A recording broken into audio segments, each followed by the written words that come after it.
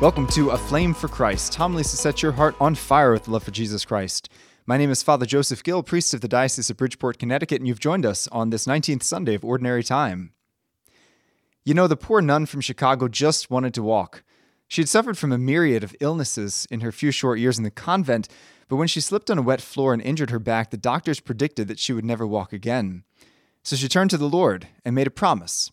If she could walk again, she would start a convent in the deep south, which was lacking a Catholic presence. So miraculously, although the doctors predicted otherwise, she woke up one day completely cured. But the problem remained. She had no idea how to build a convent. So years passed as she began to get approval, and then she and a few other nuns finally moved into Alabama, where only 2% of the population was Catholic, and there was a huge amount of anti-Catholic sentiment. In fact, one time the nuns were shot at by locals. On a regular basis, the convent was vandalized. But through prayer and love, the convent began to flourish.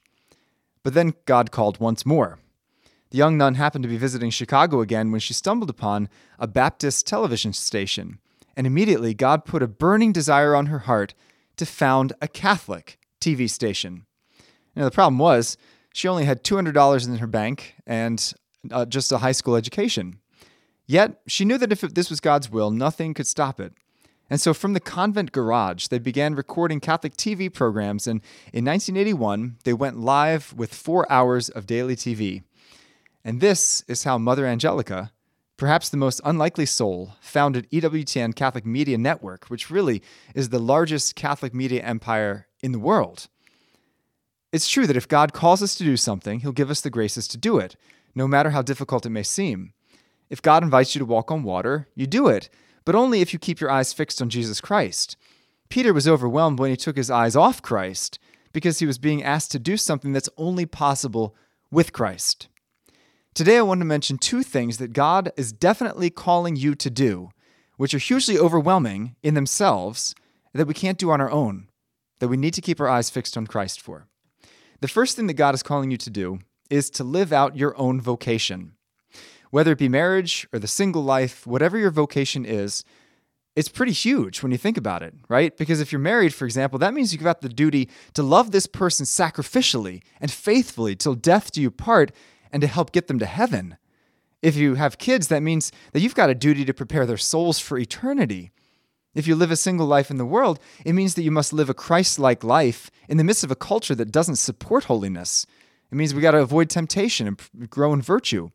So living your Christian vocation authentically is really absolutely overwhelming and humanly impossible.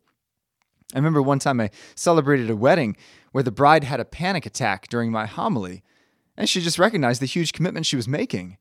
When I spoke with her husband a couple weeks later, he mentioned, I had my own panic moment the morning after the wedding when I woke up and realized, what in the world did I do?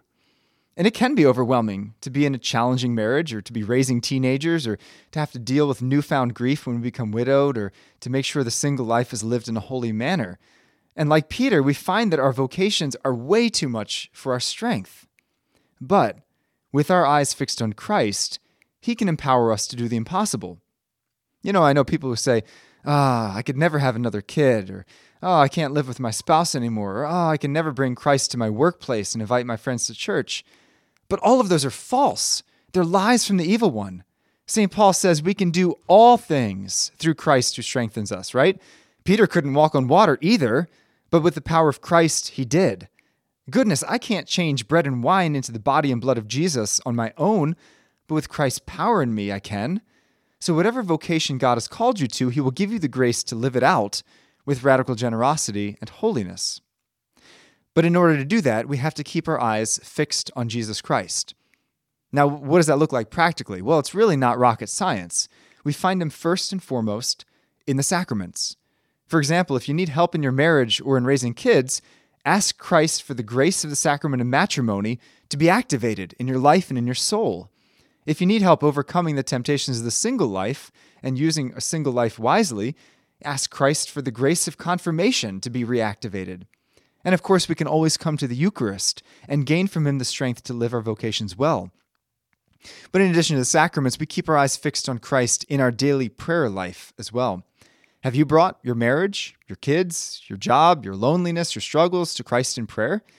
not just asking him to bless these things, but truly surrendering them to him. Lord, take my marriage, take my kids, take my entire life. Your will be done.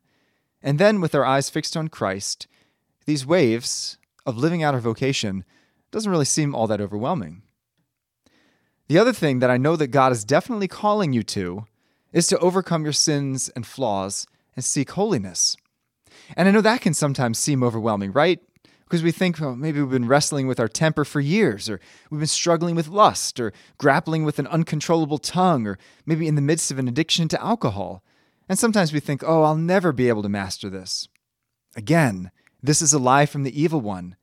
It is for freedom that Christ set us free, says St. Paul. And it's true, you may not be able to master it, but he can. Sometimes we think that all we just need to do is just try a little harder or have a different mindset. But no, we need Christ to do the work in us, right? Some of you may be familiar with the 12-step program like Alcoholics Anonymous. And what are the first two steps? First, admitting that we're powerless. And second, believing that only a higher power can heal us. And so keeping our eyes fixed on Christ, again, requires the sacraments. First, of confession, right? Regular confession is where we receive the forgiveness and strengthening. And then we go to the Eucharist. And making the Eucharist the center of our life gives us the motivation, the love that can help overcome our sin. You know, even in our daily prayer, keeping Christ in our mind, in our heart, in our daily daytimer is a way in which we are able to progress in holiness. You know, St. Augustine once wrote, "There is no remedy so powerful against temptations as the remembrance of our Savior's passion. In all my difficulties, I've never found anything so efficacious as the wounds of Christ. In them I sleep secure. From them I derive new life." My friends, the truth is the Christian life, the holy life that Christ calls us to, is much like walking on water. Humanly, it is impossible, but it's still what Christ calls us to. And we can all become saints if we keep our eyes fixed on Christ, who gives us the grace to do that which is humanly impossible.